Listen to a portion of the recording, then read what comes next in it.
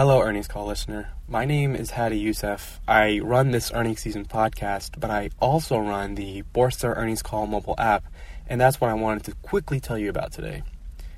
We've created a dedicated app for listening to earnings calls. What I mean by that is that we've basically created the Spotify for earnings calls. Our app lets you add any company to your watch list. You can download any earnings call to your phone. You can set notifications for specific companies for when a new call is available.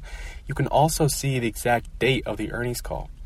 And if there is a company that isn't on our app yet, you can request a company within our app and we will promptly add it.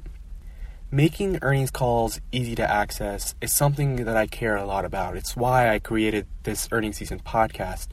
But obviously, we cannot add every single earnings call that gets published on this podcast, or else you'll be having hundreds of episodes every week. And so we've created a dedicated app where you can go and pick and choose the exact earnings calls you're interested in. And what we post on this earnings season podcast are basically kind of the highlights or the most notable earnings calls.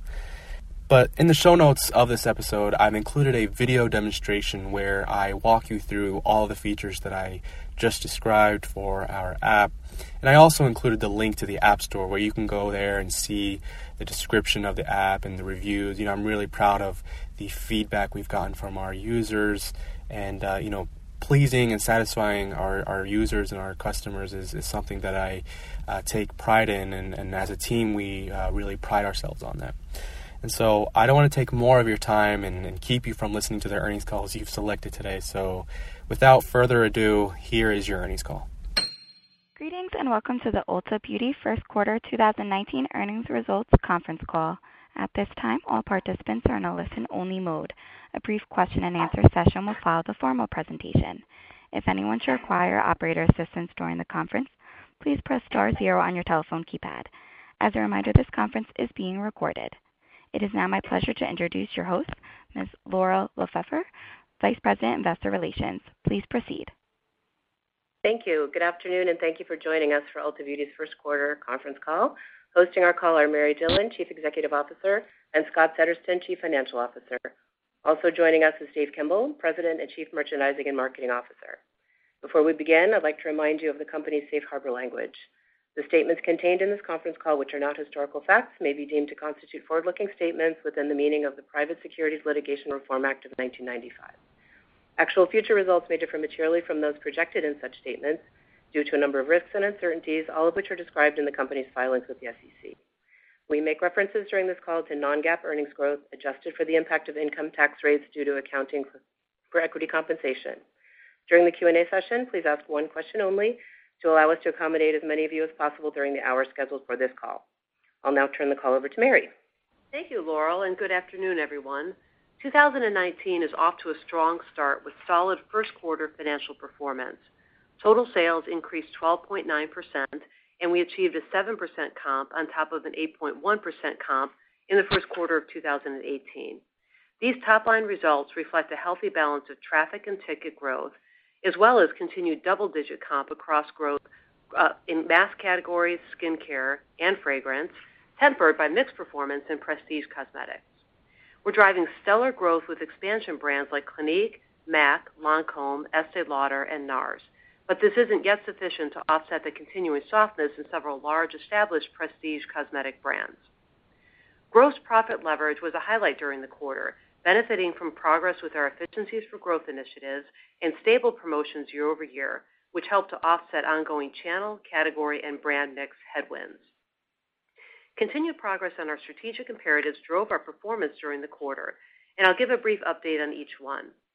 Beginning with our strategies to increase loyalty and evolve our brand. Our Ultimate Rewards loyalty program grew to 32.6 million active members, representing member growth of 14% on a rolling 12-month basis. Our store associates continue to do a fantastic job converting new guests to the program. We're also seeing healthy increases in Diamond and Platinum members. Credit card account growth was above plan, and we are maintaining the nearly 50% increase in incremental spend from guests once they become cardholders. Gift card sales increased 32% in the first quarter, continuing to benefit from the expansion of our third-party distribution partnerships.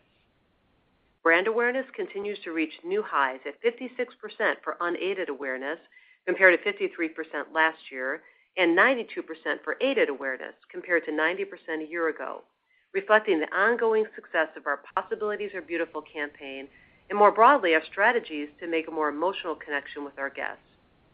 We're making good progress driving awareness across age groups and ethnicities, and we're maintaining a position of strength relative to competition. Our marketing activities during the quarter focused on our spring trend promotion, our signature 21 Days of Beauty event, the launch of our exclusive Tarte Sugar Rush brand, which is targeted to Gen Z beauty enthusiasts, and Mother's Day. This year, we enhanced our Mother's Day efforts with the launch of a new in-store program in partnership with Save the Children. We invited our guests to donate to the Ulta Beauty Charitable Foundation at point of sale in support of Save the Children's early childhood programming and disaster relief efforts in the U.S., raising more than $1.1 million. We continue to advance our brand purpose with our Girls United partnership with Essence, supporting and empowering young Black women through mentorship.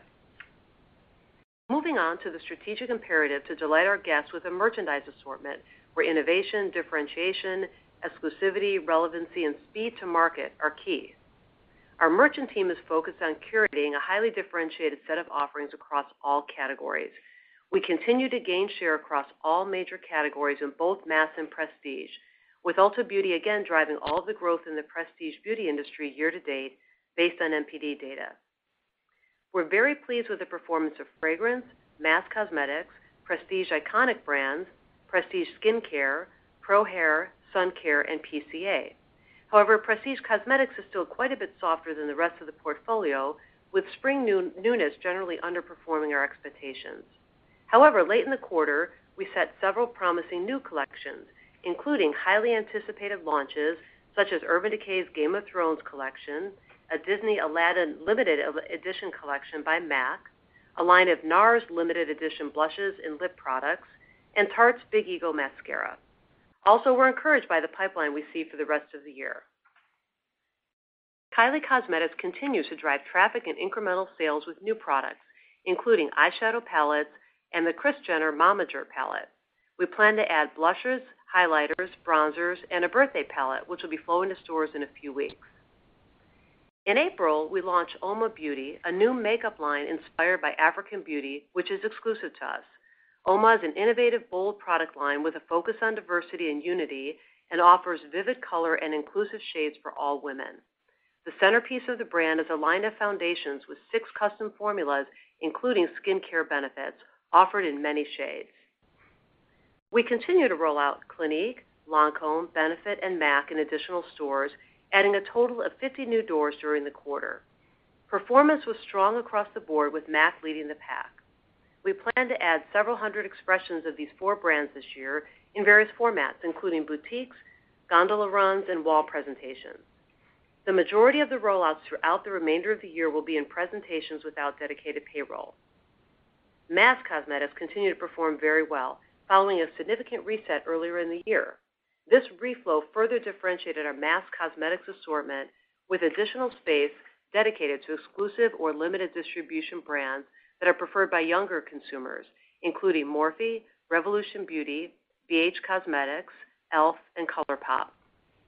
We plan to continue to invest in fixtures and labor to execute more frequent reflows to keep our vibrant, unique assortment fresh and compelling for our guests. Prestige skincare delivered double-digit comps, helped by the success of our new and loved curated assortment highlighting guest favorite brands. Kiehl's has a dozen of their top sellers in all Ulta Beauty doors in this section, and the brand will be in more than 100 doors with a broader assortment by year-end. We're bringing a focus on wellness to the forefront in our prestige skincare assortment with clean ingredient brands like Tula, Kopari, Little Barn Apothecary, Trilogy, and the Better Skin Company. While new brands were the key driver of our performance in skincare, we also drove impressive growth in a legacy brand like Philosophy by running a special event which highlighted the brand in our services business. Fragrance, despite tough comparisons from last year, was the best performing major category during the quarter, delivering a high teens comp and significant market share gains. New fragrances from Ariana Grande and Versace led the growth in this category. Hair care delivered strong, high single-digit comp growth, aided by a reflow that improved the assortment and shopping experience for color and texture. These categories significantly improved their comp trends following the reflow. Smaller categories were also very robust, with accessories and sun care delivering double-digit comps. Personal care appliances were bolstered by strong demand for Dyson hair dryers and the Revlon One-Step Volumizer hair dryer. In the bath category, we're responding to consumers' growing interest in wellness and clean beauty and are launching a new wellness assortment in 350 stores. This will expand to 700 doors later this year and features 8 brands. Many of the 80 items in the assortment are exclusive to Ulta Beauty, including the Ulta Beauty Essential Oils collection. Our emerging brands team launched 8 brands in the first quarter across multiple categories, including Kanuka Skincare with CBD, Black Moon Cosmetics, DHC Skincare that brings together Japanese innovation and botanical ingredients, Grande Cosmetics, Sarah Hop Lip Products, Nurse Jamie Skincare Products and Tools, and Herborian Skincare that combines sophisticated Korean technologies with high-quality ingredients derived from herbs found in traditional Korean medicine. More than 20 additional brands are planned to launch in the second quarter, including many online-only brands. So next, an update on our services business. Our services team drove strong performance across all major categories: color, cut and style, blowouts, and skin treatments. After launching the ability to redeem loyalty points on services, we saw a meaningful increase in loyalty members using the salon for the first time, as well as an increase in overall active members using the salon. We also drove new guest acquisition through events like our Galentine's promotion, offering $30 blowouts when guests booked with a friend and received a gift with service. We are now rolling out our services optimization program to the full chain. As a reminder, the components of the program are compensation designed to attract and retain top talent, industry-leading internal training and education, simplified menus, transparent pricing, and an updated field team focused on business and technical training in each district. We trained district managers and general managers on the new program during the spring, and in-market training is taking place across the country, with all regions planned to be rolled out by the end of June. We're seeing significant improvement in stylist retention in regions that were converted to the new program last year, and this is an important metric since tenure of our salon associates has the highest correlation to our best-performing salons. The program is also driving a significant increase in product sales in the high-margin professional hair care category. Ulta Beauty's Pro and Design teams had a big presence at America's Beauty Show in Chicago, hosting demos during this key industry event, which welcomed over 65,000 salon service professionals. Hundreds of attendees were excited to submit applications on-site to join the Ulta Beauty salon teams. And through events like this one, we continue to focus on hiring and retaining great talent and elevating Ulta Beauty's profile in the salon industry. And now turning to store growth. We opened 22 new stores in the first quarter compared to 34 net new stores last year, ending the quarter with 1,196 stores. New store productivity remains very strong, with first-year sales trending ahead of plan, as well as IRR sales hurdles. We are on track to open 80 stores this year, the majority in suburban strip centers and power centers. And now I'd like to share some exciting news about our growth plans. While we have years of attractive domestic growth ahead of us, we've been evaluating the potential for growth beyond U.S. borders for some time. Today, we're announcing our decision to expand internationally and establish Ulta Beauty as a global brand, with our first market entry in Canada. International expansion represents an attractive and incremental long-term growth platform, which extends our core capabilities and leverages our value proposition. Over the past few years, we've extensively studied the market opportunity in multiple countries and evaluated various operational models. We believe that the Ulta Beauty value proposition is very relevant and differentiated in multiple geographies around the globe. And Canada is an attractive and logical place to start. We're planning to launch stores and e-commerce in Canada, but we won't be sharing a lot of details yet for competitive reasons. We can say that we're planning to start small, but are prepared to scale quickly as we learn and see success. The startup investment to support the Canada launch is expected to put modest pressure on the P&L this year, but we still expect to deliver financial results within our guidance range. Our Canadian business is not expected to be material to sales or income for the next few years, as we thoughtfully build a foundation to become a global beauty retailer over the long term. Now moving on to an update on our progress in our digital experience and innovation. We continue to invest in omnichannel capabilities to enhance the guest experience and support our buy anywhere, fill anywhere strategies. Our Save the Sale program, called Store to Door, where store associates assist guests with ordering products online when they aren't available in store, is performing well. It's improving guest satisfaction, particularly as we expand our assortment of emerging and digitally native brands that are frequently offered in limited doors.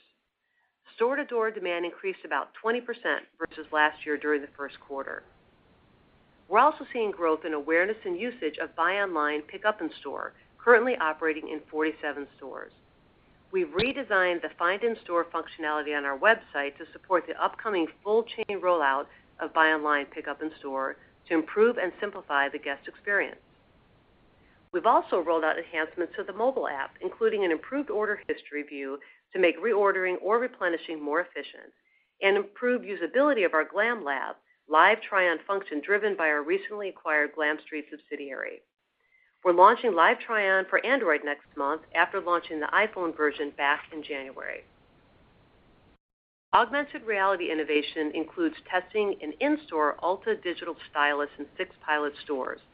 This tool, intended for our associates in the salon or brow bars to show possibilities to guests in the store, offers virtual try-on for hair color, makeup, and eyebrow shaping. From an AI innovation perspective, we launched the Skincare Virtual Beauty Advisor on Ulta.com, enabling guests to explore a skincare assortment by concern or by product. The Virtual Beauty Advisor asks a series of dynamically generated questions and presents a set of personalized recommendations that can be further reviewed and then purchased. This user-friendly, interactive experience is another great example of how last year's strategic acquisitions are adding value. Our e-commerce team recently partnered with guest services and IT to deliver our first production chatbot experience on our customer conversation platform. These initial experiences automate our communication with guests in response to frequently asked questions about loyalty points or birthday emails. And lastly, I'll recap our supply chain performance. We delivered excellent in-stock levels in the first quarter with a rapid recovery following better than expected Q4 sales and post-holiday out-of-stocks. With good control of overall inventory levels, inventory turns improved and came in ahead of our goal. Our transportation team continues to focus on service level enhancements and costs and improved on-time store delivery by about 40 basis points in the first quarter. We're also collaborating closely with our brand partners to measure and improve performance and compliance with our supply chain requirements. Since implementing the program in the fall of last year, we've seen a 200 basis point improvement in fill rates. As part of our omnichannel strategy, buy online, pick up in store will be deployed chain-wide this summer, and we'll begin testing ship-from-store capabilities in 5 stores this fall. Our Fresno distribution center continues to ramp up and is now serving 245 stores and fulfilling 22% of e-commerce orders. The conversion of our Romeoville distribution center into an e-commerce fast fulfillment center is underway and on track to open this summer. The second FFC is planned to open in the summer of 2020 in Jacksonville, Florida. FFCs serve e-commerce orders only and are designed to fulfill up to 30,000 orders per day during peak times. These facilities are part of the infrastructure plan we're executing to attain our goal of 2-day e-commerce shipping by 2021. Now, before I turn over to Scott, I want to share with you that this will be Laurel's last earnings call, as she's decided to retire after 7 years at Ulta Beauty and a long and successful career in investor relations. She's been a valued partner and resource to me, our leadership team, and our board of directors, and we're grateful for her many contributions to the company. So while we're very sad to say farewell to Laurel, we are delighted to welcome Kylie Rollins, who has joined us to succeed Laurel and lead our investor relations function. Many of you already know Kylie, who has more than 25 years of experience building and leading investor relations for retail Fortune 500 companies. She has served in investor relations and communications leadership positions at Michaels, Family Dollar Stores, and Dollar General, demonstrating her ability to proactively manage investor relation programs and engage with internal and external stakeholders to serve as an effective spokesperson to the investment community. Kylie holds a bachelor's degree in commerce from the University of Virginia and is a CFA. You can anticipate a seamless transition as Kylie joins Patrick Flaherty, our Senior Manager of Investor Relations, to support our mission to provide high-quality service to analysts and shareholders. I know you'll be joining me in congratulating Laurel on her well-deserved retirement and in welcoming Kylie to the Ulta Beauty team. And with that, I'll turn over to Scott to discuss in more detail the drivers of our first quarter financials and the outlook for the rest of the year. Thanks, Mary. Good afternoon, everyone. Starting with the income statement. Our top-line growth of 12.9% was driven by a 7% comp and strong new store productivity. Traffic was healthy with transaction growth of 4.3% and ticket growth of 2.7%. While we are no longer breaking out e-commerce growth specifically, I can share that Ulta.com growth was in line with our expectations of 20 to 30% growth driven by traffic. The retail comp was balanced between transaction and ticket growth. On the gross profit line, margin of 37% improved 70 basis points year over year from 36.3%, driven by strong merchandise margin and leverage of rent and occupancy expense, offset by investments in supply chain and our services business. Merchandise margin benefited from early gains from our Efficiencies for Growth program. SG&A rate of 23.1% deleveraged by 70 basis points compared to the prior year's rate of 22.4%, reflecting planned deleverage in corporate overhead related to investments in growth initiatives, including store labor, offset by leverage in marketing and variable store expenses. Operating margin was flat year over year at 13.6% of sales. Diluted GAAP earnings per share of $3.26 grew 20.7% compared to $2.70 reported for last year's first quarter. Adjusted for the 18 cents of benefit from a lower tax rate associated with equity compensation accounting, the underlying earnings per share of $3.08 were up 14%. EPS rose 17% on a like-for-like basis, adjusting for the tax rate benefit in both years, which includes a 7-cent benefit in Q1 of 2018. Turning to the balance sheet and cash flow, total inventory grew 10% and was up 1.8% on a per-store basis, well below comparable sales, as we continue to gain efficiencies from improved systems and processes. Capital expenditures were $69 million for the quarter, driven by our new store opening program, supply chain, systems, and merchandise fixtures. I'd like to touch on the new lease accounting standard and how it impacts Ulta Beauty's financial statements. We adopted a new accounting standard on February 3, 2019, using the modified retrospective approach. The adoption of this standard resulted in the recording of operating lease assets of $1.46 billion and lease liabilities of $1.84 billion as of the beginning of the year. There is no impact on our income statement or cash flows. Our Form 10-Q, which was filed this afternoon, includes comprehensive disclosures related to our adoption of the new lease accounting. We ended the quarter with $521.8 million in cash and short-term investments. We repurchased 318,000 shares at a cost of $107.4 million through our 10b5-1 program. $788.2 million remained available on our $875 million authorization as of quarter end. We continue to expect to repurchase approximately $700 million of shares in fiscal 2019, but as always, have the flexibility to modify the cadence of repurchases in response to market conditions. Turning now to guidance. We are maintaining our previous view for the remainder of the year and are flowing through the 18 cents of earnings per share benefit related to the lower tax rate in the first quarter. We are on track to open approximately 80 new stores, all our traditional 10,000 square foot prototype. We plan to remodel 12 stores and relocate 8 stores and execute 270 store refreshes or mini remodels to enable the addition of new brands and improvements to overall fixturing. We anticipate driving top-line growth in the low double digits, with total company comparable sales planned in the 6 to 7% range.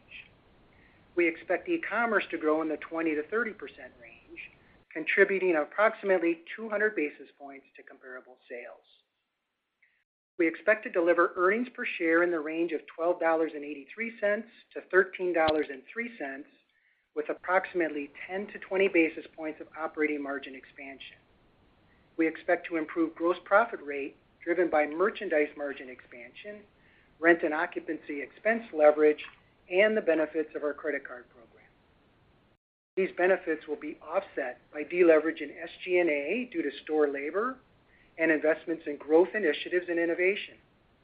Areas such as digital innovation, our salon services strategy, expanding our omni-channel capabilities, IT security and infrastructure, personalization efforts, our strategy to pursue emerging brands, and initiatives to enhance the guest experience, and now our investments ahead of launching operations in Canada are the factors driving corporate overhead deleverage. We reiterate our previous comments on the cadence of earnings per share throughout the year, excluding the tax rate benefits from the first quarter, with EPS growth slightly weighted to the back half, with more of the benefits of our Efficiency for Growth cost optimization program occurring later in the year. Excluding the Q1 tax rate benefits, we expect low teens EPS growth and modest operating margin deleverage in the first half of the year, and high teens EPS growth and modest operating margin leverage in the second half of the year. We plan to spend between $380 and $400 million in CapEx. This includes CapEx of approximately $190 million for new stores, remodels, and merchandise fixtures, $140 million for supply chain and IT, including new fast fulfillment centers, and about $60 million for store maintenance and other. Depreciation and amortization expense is planned to be approximately $315 million. We expect our tax rate for the remainder of the year to be 24%, which does not include any estimate for the impact of share-based compensation.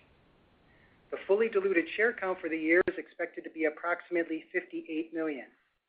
Our plan assumes share repurchases in 2019 in the $700 million range, contributing about 4 points of earnings per share growth. And with that, I'll turn it over to our conference call host for Q&A. At this time, we will be conducting a question and answer session. If you would like to ask a question, please press star 1 on your telephone keypad. A confirmation tone will indicate your line is in the question queue. You may press star 2 if you would like to remove your question from the queue. For participants using speaker equipment, it may be necessary to pick up your handset before pressing the star keys. We respectfully request that you ask one question only to allow us to have time to respond to as many of you as possible. Our first question comes from the line of Rupesh Parikh with Oppenheimer. Please proceed with your question. Good afternoon. Thanks for taking my questions. So first, congrats to Laurel on your retirement, and also welcome Kylie. So I guess one of the questions I had is just going back to Mary, your comments on the mixed prestige cosmetics backdrop. So it seems like we've continued to have challenge in some of those larger established cosmetic brands. So I just want to get a sense of what you think is actually weighing on those brands, and any sense in terms of how long this can continue. Well, it's, the good news is with our model that we offer a lot of different brands and categories, et cetera. So, we have discussed this before. Prestige cosmetics category has struggled in 2018, and, some of the brands continue to struggle in terms of comping over some strong growth in previous years. We've continued to gain share in all the track channels, which is great. We also, not all the data that you see is measured, the marketplace is not all captured in tracking reports. So there's a lot of growth happening from digitally native brands, and we're obviously participating in that well. So we continue to see the categories healthy overall. We're going to continue to add new brands and work with our brand partners to continue to drive innovation pipelines and balance, I guess, the risk of that with the other great newness that we bring into the box. Okay, great. Thank you. Our next question comes from the line of Oliver Chen with Cowen and Company. Please proceed with your question. Thank you very much, and Laurel, best regards. We're going to miss you a lot. Regarding the Canada opportunity, which sounds really promising, what are your thoughts on the size of the box, and also as you think about the assortment architecture and pricing, just considerations there, and if you could brief us on why it makes sense now and how your competitive set may or may not be different. Thank you. Sure. Thank you, Oliver. As you can imagine, I want to stay very high level on this in terms of, we don't want to disclose a lot to folks about what we're doing exactly, okay? But we're very excited about the opportunity. I mean, we've got years of domestic growth ahead, but we do see this as a next step in our long-term growth journey. I would say, we've done a lot of diligence in the last couple of years, understanding consumer category competitive dynamics, just like you're asking, not just in Canada, but in other key geographies, studying success and failure precedents and learnings. And bottom line is that we do believe white space opportunity exists for the Ulta Beauty proposition because it's differentiated, right, in terms of experiences in store and online, breadth and depth of offerings in what is an important and growing category. So it's incremental growth for us. I guess back to your question, I would think about it more leveraging our core competencies, but also being open to some modifications and local adaptations as needed. So how that plays out relative to offerings, you can imagine that, or a real estate model. But overall, we plan to stay true to the Ulta Beauty business model. We know it's working, and what we have studied and believe is the opportunity is something that's pretty close to that. Okay, thanks, Mary. And just related to that, as a quick follow-up, how will the consumer awareness build in Canada, and your thoughts in terms of how the awareness is in that market now versus how you'll leverage, the marketing programs to build your, unaided awareness in the market? Yeah, lots more details to come, but you can imagine, I think that's, we feel good about our ability to create the Ulta Beauty brand, and that's obviously behind our list of, of important priorities from the start. So that's all I'll say now. Best regards. Thank you. Thank you. Our next question comes from the line of Ike Boruchow with Wells Fargo. Please proceed with your question. Hi, good afternoon, everyone, and I will bid Laurel farewell. We will miss you. Congratulations on the retirement. I guess my question, two questions actually, really real quick for Scott. Scott, I don't mean to nitpick, but I'm going to have to do it anyway. I think you said on the first half the EPS ex the tax benefit low teens. I think that would imply a low double-digit EPS growth for Q2. I'm trying to make sure we're thinking about that the right way. No, you got the message. That was the signal we intended to send for folks without being too literal about things. There's still a fair amount of investment that's embedded. I guess I would just back up and say that the gross margin leverage you saw in the first quarter, I think directionally is what you can think, how you can think about it for the rest of the year. But there is a fair amount of investment that's in the plan. All the things we started last year around innovation and personalization that we accelerated last year, we won't start lapping that till the back half of 2019. And then we have some incremental things that we've kicked off this year, most notably the Canada thing that we just announced here recently. So there is a fair amount of corporate overhead deleverage that's coming in the second and third quarter. Got it. And then just a quick follow-up for Mary. Just on the prestige business, I understand the softness just kind of persists, and sounds like you're confident in the pipeline. I just feel like we've heard confidence in the pipeline for a while, and the business has been great, but that prestige business doesn't seem like it's really picked up any real momentum. Do you have visibility in that category for yourself, or is this just kind of your best guess at the moment? Just trying to understand what kind of visibility you have. Yeah, I'll make a couple comments. I'll ask Dave to add more to this because he obviously is quite expert in this arena as well. But, I would say this is not a factor for all brands in prestige, right? So it's really like a few large prestige brands that are having a tough time comping over some amazing growth they've had for a couple of years.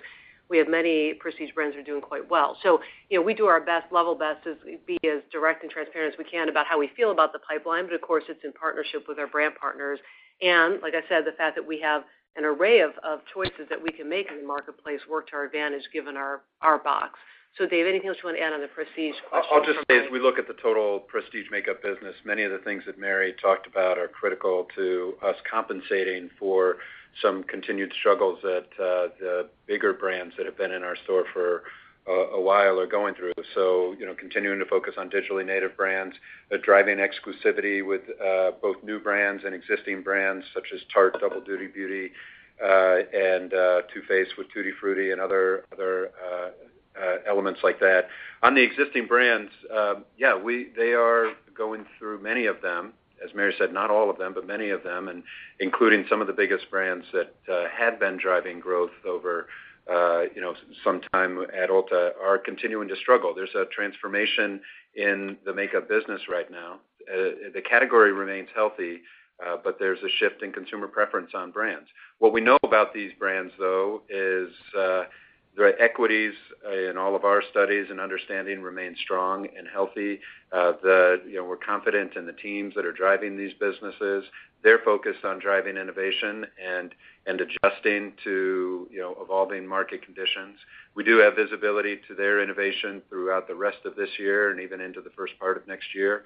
And we see some positive things, but time will tell on some of these. So we're not, as we look forward on our business, we're not anticipating these some of the big brands that have been a drain turning around immediately, but we're confident over time that these brands will regain their footing and get back to growth.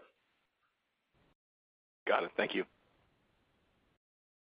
Our next question comes from the line of Christopher Horvers with J.P. Morgan. Please proceed with your question. Thanks. Good evening, everybody. Laurel, it's been such a pleasure working with you all these years, going back to your time in Framingham, and certainly a top-notch job the whole time, and best of luck in the next phase of your career. Kylie, welcome.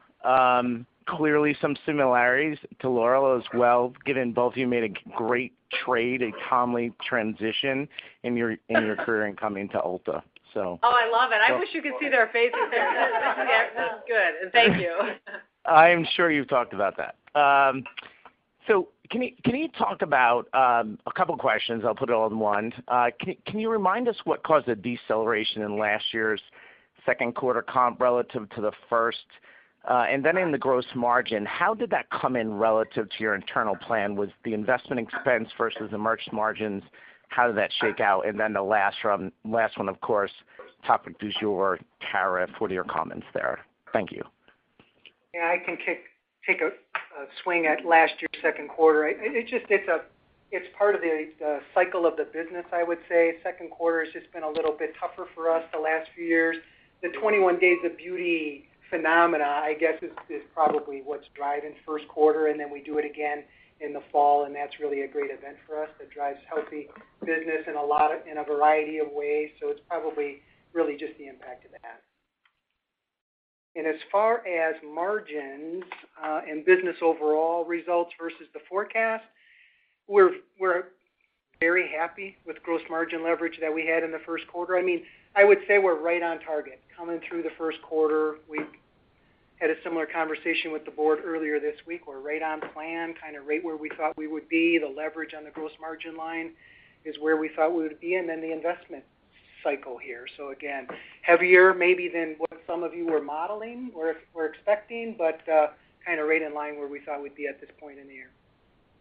And I'll add lastly on the tariff question. So, and we've said this before, we're certainly less exposed than other retailers. Most cosmetics, fragrance, hair care, liquids are made in North America and Europe. But, we have some, the Ulta Beauty collection, some things that are made in China, but it's small. We're managing it through supplier relations and pricing if needed. So we consider that a pretty small impact for us. Understood. Best of luck. Our next question comes from the line of Simeon Gutman with Morgan Stanley. Please proceed with your question. Hi, guys. This is Dion Seo on for Simeon. We want to ask about DNA. It looks like guidance of $315 million was reiterated, but the Q1 run rate is a little bit light of that. Is there anything around timing there? Yeah, I would attribute that primarily to the investment notion that we've been talking about. Canada kind of plays heavily into that, so there's a lot of things coming around systems, upgrades and things like that, and a lot of that is expense related. I'm not sure if you're familiar with the way some of the new pricing is working with SaaS solutions and things like that, so it's more of an immediate hit, and there's more of that back half weighted. Got it. So back half weighted DNA. Correct. Okay. Thank you. Our next question comes from the line of Erinn Murphy with Piper Jaffray. Please proceed with your question. Great. Thanks. Good afternoon, and congrats to Laurel on your retirement. It's very well deserved. I look forward to working with Kylie as well. I guess my question is either for Mary or Dave. You guys have brought in a lot of newness over the last year, and I think last quarter you talked about it driving 400 basis points of contribution to the comp. Could you just share with us what the benefit was in Q1? And then, Mary, you talked about a lot of initiatives within wellness in particular. I'd love to just hear you talk about what the opportunity is in that category as you start to really play that up in the future. Thanks. So how about we tag team? I'll take the newness one, and then I'll give Dave the other question, which is great. I would just say, newness is really obviously continues to be really important to our business, to our guests. And this quarter, we saw a strong contribution from some categories like prestige skincare, Kiehl's and Tula, mass cosmetics, the reflow I talked about. Those are the exclusives. We saw a strong contribution there. I'd say somewhat less on prestige cosmetics. There were some tough comps versus year ago on some of that. So overall, I'd say not as significant in terms relative to Q4, where we had some pretty high-profile launches, but still obviously very important key strategy, and we continue to feel good about the continued cadence of newness that's coming. And on wellness, the broader idea of wellness or clean, we're seeing the positive effect of that really across the entire store. Most categories are benefiting from a elevated engagement from consumers, elevated awareness. So we're seeing brands organic, natural, gluten-free, vegan, cruelty-free, ethically traded, all across the board. A number of brands that either have had those attributes for a long time or are newly created brands that are focused on clean or natural wellness beauty are driving a lot of growth. I mean, some of the brands that we see benefiting from that, Tarte certainly has been a leader in that as they've launched new brands, much of which are new sublines, many of which are exclusive to Ulta. That's been driving a growth. Bare Minerals, Origins, Juice Beauty, Peter Thomas Roth, and a number of new brands. We launched an end cap in a few hundred doors in Q1, a vegan end cap that featured a number of brands that are 100% vegan, 100% cruelty-free, and we plan to expand that to more doors throughout the year based on the success. We have a wellness section in the bath category that's in about 350 doors that we'll plan to roll out to more doors throughout the year. Mary highlighted some of the brands that are part of that. And in our broader communication to our guests through all vehicles, our magazines, our social media, digital efforts, our app, highlighting wellness and clean brands and some of the efforts that we're bringing into that space, and it's being received very well. So definitely a strong trend across all categories and one that we see driving growth for some time to come. Great. Thank you, guys. Our next question comes from the line of Michael Goldsmith with UBS. Please proceed with your question. Good afternoon. Thanks for taking my question. Congratulations, Laurel. The new store productivity, as we calculated, it looks like it was a bit lower than what we were accustomed to. First, is that right? And if so, was there anything unique from a timing perspective for the markets that you entered during the quarter? And should we think about this in the 70% range going forward instead of maybe the 80% we've seen in the past couple of years? Thanks. Yeah, I don't know that we could say anything specific on the 70 to 80% range modification, but we didn't really see anything in new store productivity. I mean, it may be a function of less stores, right, open in the first quarter this year. I think it was 22 versus 34 last year. We look at the comp waterfall. We look at historical basis of the whole fleet every quarter in detail, something we keep a close eye on. We didn't really see any material changes overall in the business. New stores, I think Mary pointed out in her remarks, we're happy with productivity there and how they've come out of the gate so far this year. And so we're still very confident in our 1,500 to 1,700 range in new stores in the U.S. over the long term. Great. Thank you. Our next question comes from the line of Adrienne Yih with Wolfe Research. Please proceed with your question. Good afternoon. Nice quarter, and congrats, Laurel. My first question is for Mary. Can you talk about the promo environment? It seems to have abated somewhat, and we haven't seen a lot of these sort of vendor-based promos. So what's the opportunity as the year goes on to continue to pull back on those promos? And then, Scott, a housekeeping question on the legacy distribution center that's going offline. Can you remind us which quarter that occurs and if there's any notable margin impact from that? Thank you very much.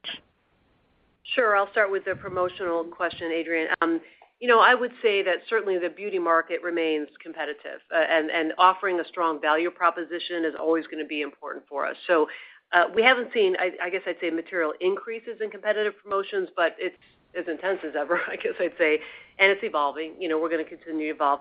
Our promotion level for the quarter was pretty consistent year over year. So obviously we always look for opportunities to sort of optimize how we think about using promotional levers, and that's not going to change. So we prioritize our loyalty and our CRM platform and getting more and more able to be more personalized in the offers. Obviously that's kind of a holy grail. We continue to test and learn. Behind the scenes, there's a lot happening that is hard to track, but testing different, circs and values and reminders and duration. So all those within the spirit of optimizing return on that investment. So, I think we've got the tools to drive traffic and sales and deploy them in a balanced way. And we'll continue to, as we do all the time, keep a very close eye on the competitive environment as well. Yeah, and then specifically on the question, so that was our Phoenix DC, and that's behind us now. That was completed early part of the first quarter of 2019. And it just gives you a little color. So we're not quite lapping Fresno, open last year, right? So there's some moderate deleverage in the first quarter for Fresno. That kind of moderates here once we lap that in the second quarter. And so second and third quarter, pretty flat, I guess I would say, overall on supply chain. And then fourth quarter, a bit of deleverage as we stand up the FFC for Romeoville here, and then are deeper into the planning stages for Jacksonville, which is coming early part of next year. Thank you very much, and best of luck. Thank you. Our next question comes from the line of Steve Forbes with Guggenheim Securities. Please proceed with your question. Good afternoon. I wanted to focus on the refresh program. So maybe if you can, just how many did you complete in the first quarter? And then, bigger picture, can you sort of give us some color and expand on, what expressions maybe you're most excited about, right, as you head into the back half of the year here, given some of the commentary about prestige cosmetic trends and just the industry in general?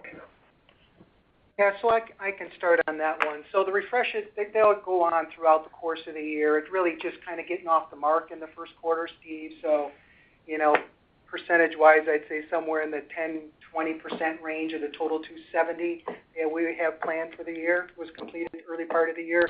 So the best is yet to come, so to speak, on impacts from that. And then overall, the assortment in the store, so again, it's more of those, I guess we call them growth brands in the script today, but have historically referred to them as the iconic brands, right? So again, those will go in stores. Those will be the biggest newness as part of the refresh program. And again, those will go in a variety of presentations, right? Not the historical boutique square footage allocation that you're familiar with, but in a number of end caps and inline runs and things like that across those 270 stores. Thank you. Our next question comes from the line of Steph Wissink with Jefferies. Please proceed with your question.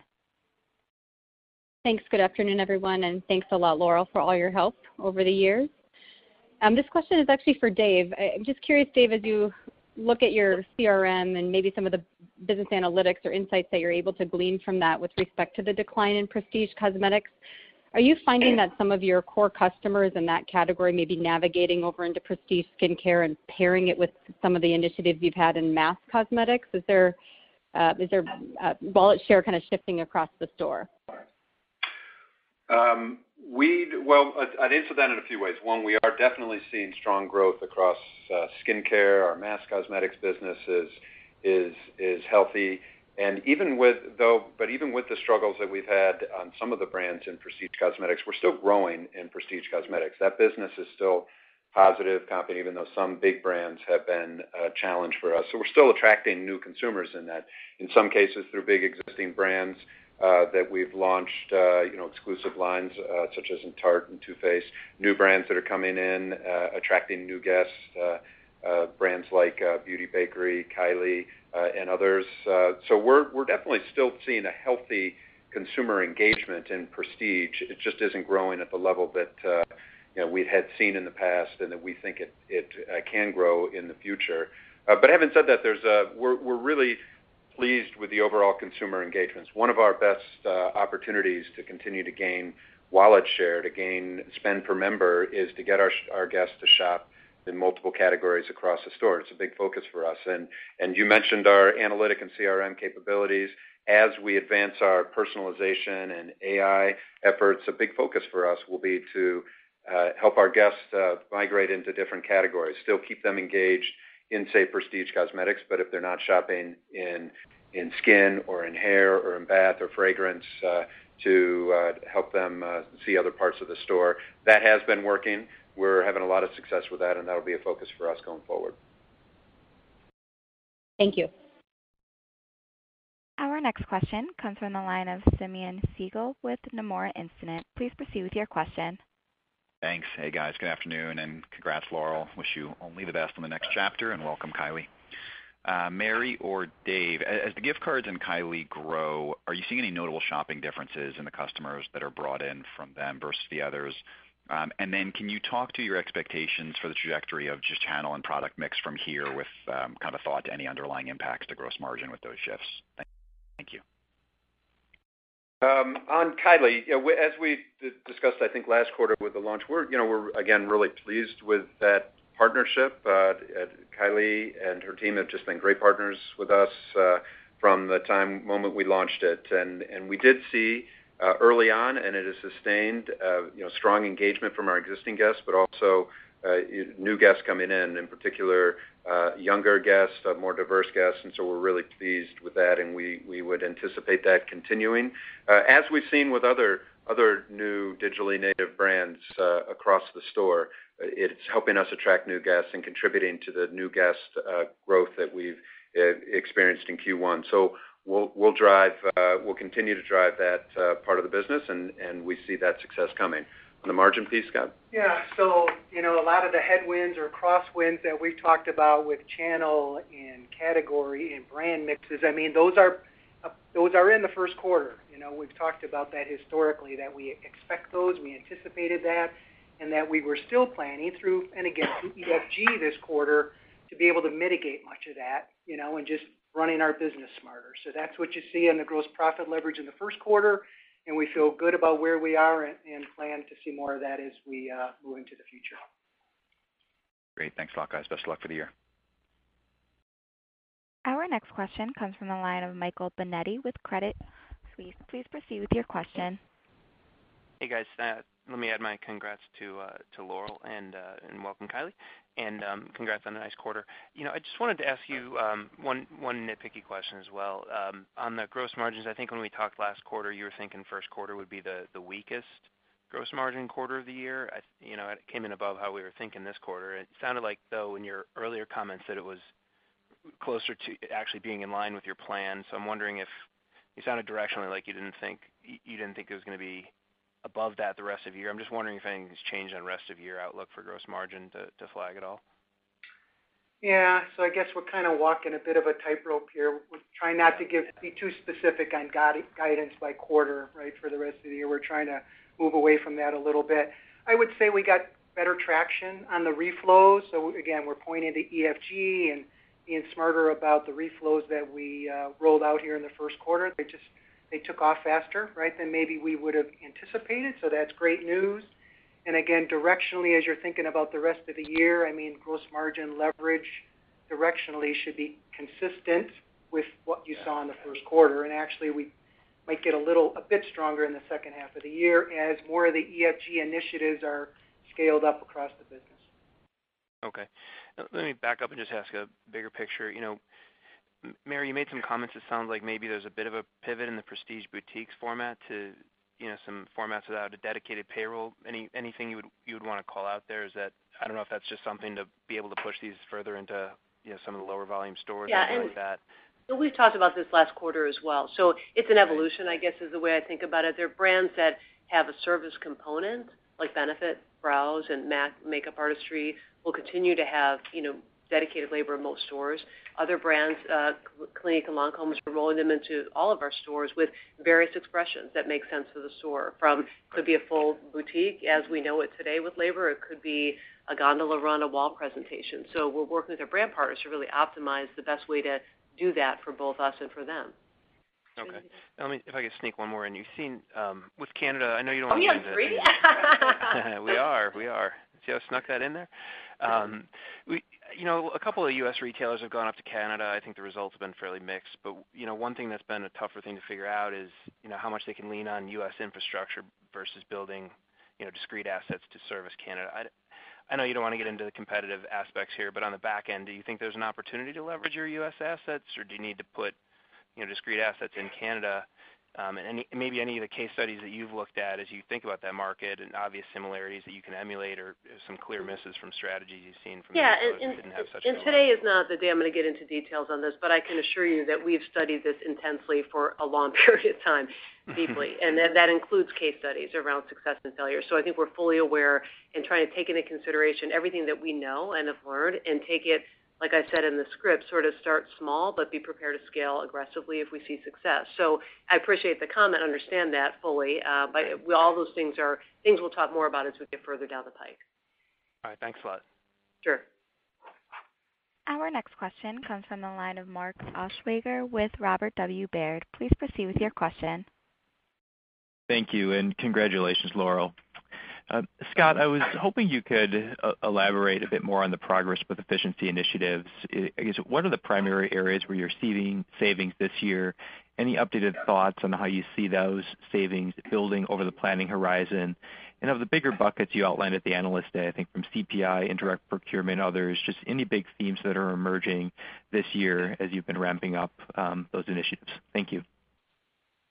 Yeah, no, I mean, we're kind of right on track with where we thought we would be overall. Again, kind of rolling back to Analyst Day, and we talked about the various buckets, the major pieces being procurement and real estate and around our core merchandising inventory management practices. So really it's the core processes. Again, probably not the easiest or the sexiest to talk about and describe to people, but what we saw in the first quarter. So again, EFG takes many forms and shapes as we think about it across the business, but in the first quarter, and one that we're really counting on, is making smarter merchandising decisions. So, it's executing, first of all, determining what brands, what the space allocation is, what the profit profiles are on those brands, and making sure we're, driving good economic outcomes for the business overall, making sure that it's balanced, right, with other challenges and opportunities we have across the assortment, and then executing that. So we talk about transitions, making sure we got the teams ready, we got the right labor, we got the right products and marketing and all the other things that go along with that at the right place at the right time, and just making sure we're taking out as many inefficiencies out of that process as we can. So, I mean, that was the big driver in first quarter, and all of that kind of activity is something that's a long-term driver for the business, because we do a lot of this day in and day out in our business. Great. Thank you. Our next question comes from the line of Mike Baker with Deutsche Bank. Please proceed with your question. Hi, Scott, maybe this gets too close to that, quarterly guidance that we're trying to get away from, and if so, let me know. But should the same-store sales follow that same trajectory of the earnings, i.e. a little bit less growth in the second quarter? And maybe a second way to ask that, as you said, that the second quarter has been tough for you for the reasons that you outlined with the 21 Days of Beauty. Is that sort of an expectation that we should think about for this year's second quarter as well? I think that's fair observation overall.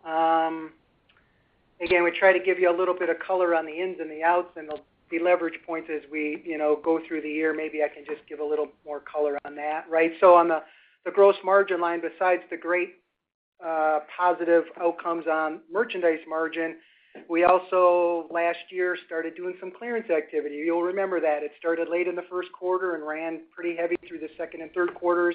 And again, we're not expecting to repeat that this year, so that'll be helpful.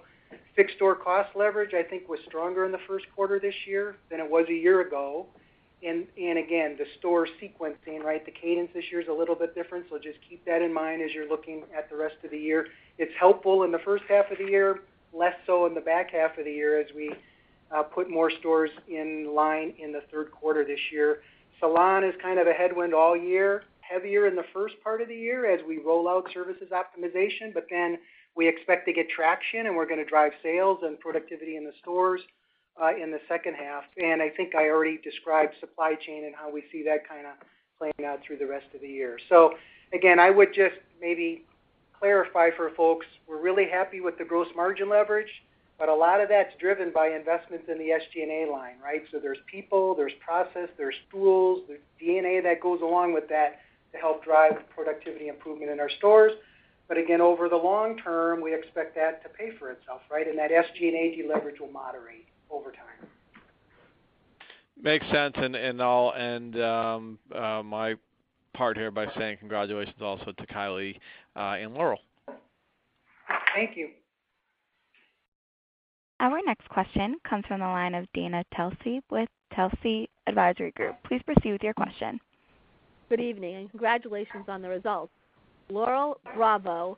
What a great career and wonderful success on your next chapter. I'm sure whatever it'll be, you'll be terrific at it. And Kylie, look forward to working with you, and welcome to the Ulta team. Mary, Dave, and Scott, as you think about the opportunities on AR and AI and what you're learning there, it seems like there's an increased emphasis on what it's doing to drive sales. What should we be looking at through the year, and how do you see that rolling out? Thank you.